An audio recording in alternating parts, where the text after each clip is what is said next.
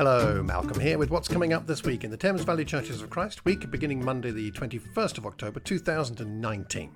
First of all, this last weekend, the Effective Speaking second class will be going up online, my summary of that class, in the very near future, and the parenting classes were not recorded simply because they were discussion style small groups and didn't really lend themselves to that.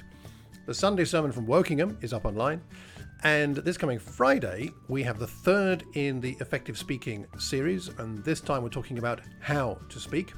And there will be a third set of parenting classes for different ages of children and parents. Also, that's on Friday. And then on Sunday, we're at various locations. In the Wokingham location, Marlon will be preaching for us. A couple of other things to mark on your card, so to speak. Our Gift for the Poor is initiated on the 1st of November. So please be preparing for that. And on the 3rd of November, when we're all together at Wokingham, we're very happy to welcome back an old boy of the congregation, Jack Legon. He and his family will be coming, and Jack will be preaching for us at 11 o'clock at the Floreat Montague School. So we're looking forward to that. If you need any more information, you should be able to find it on the Facebook page or the website. Until the next time, take care and have a terrific Thames Valley week.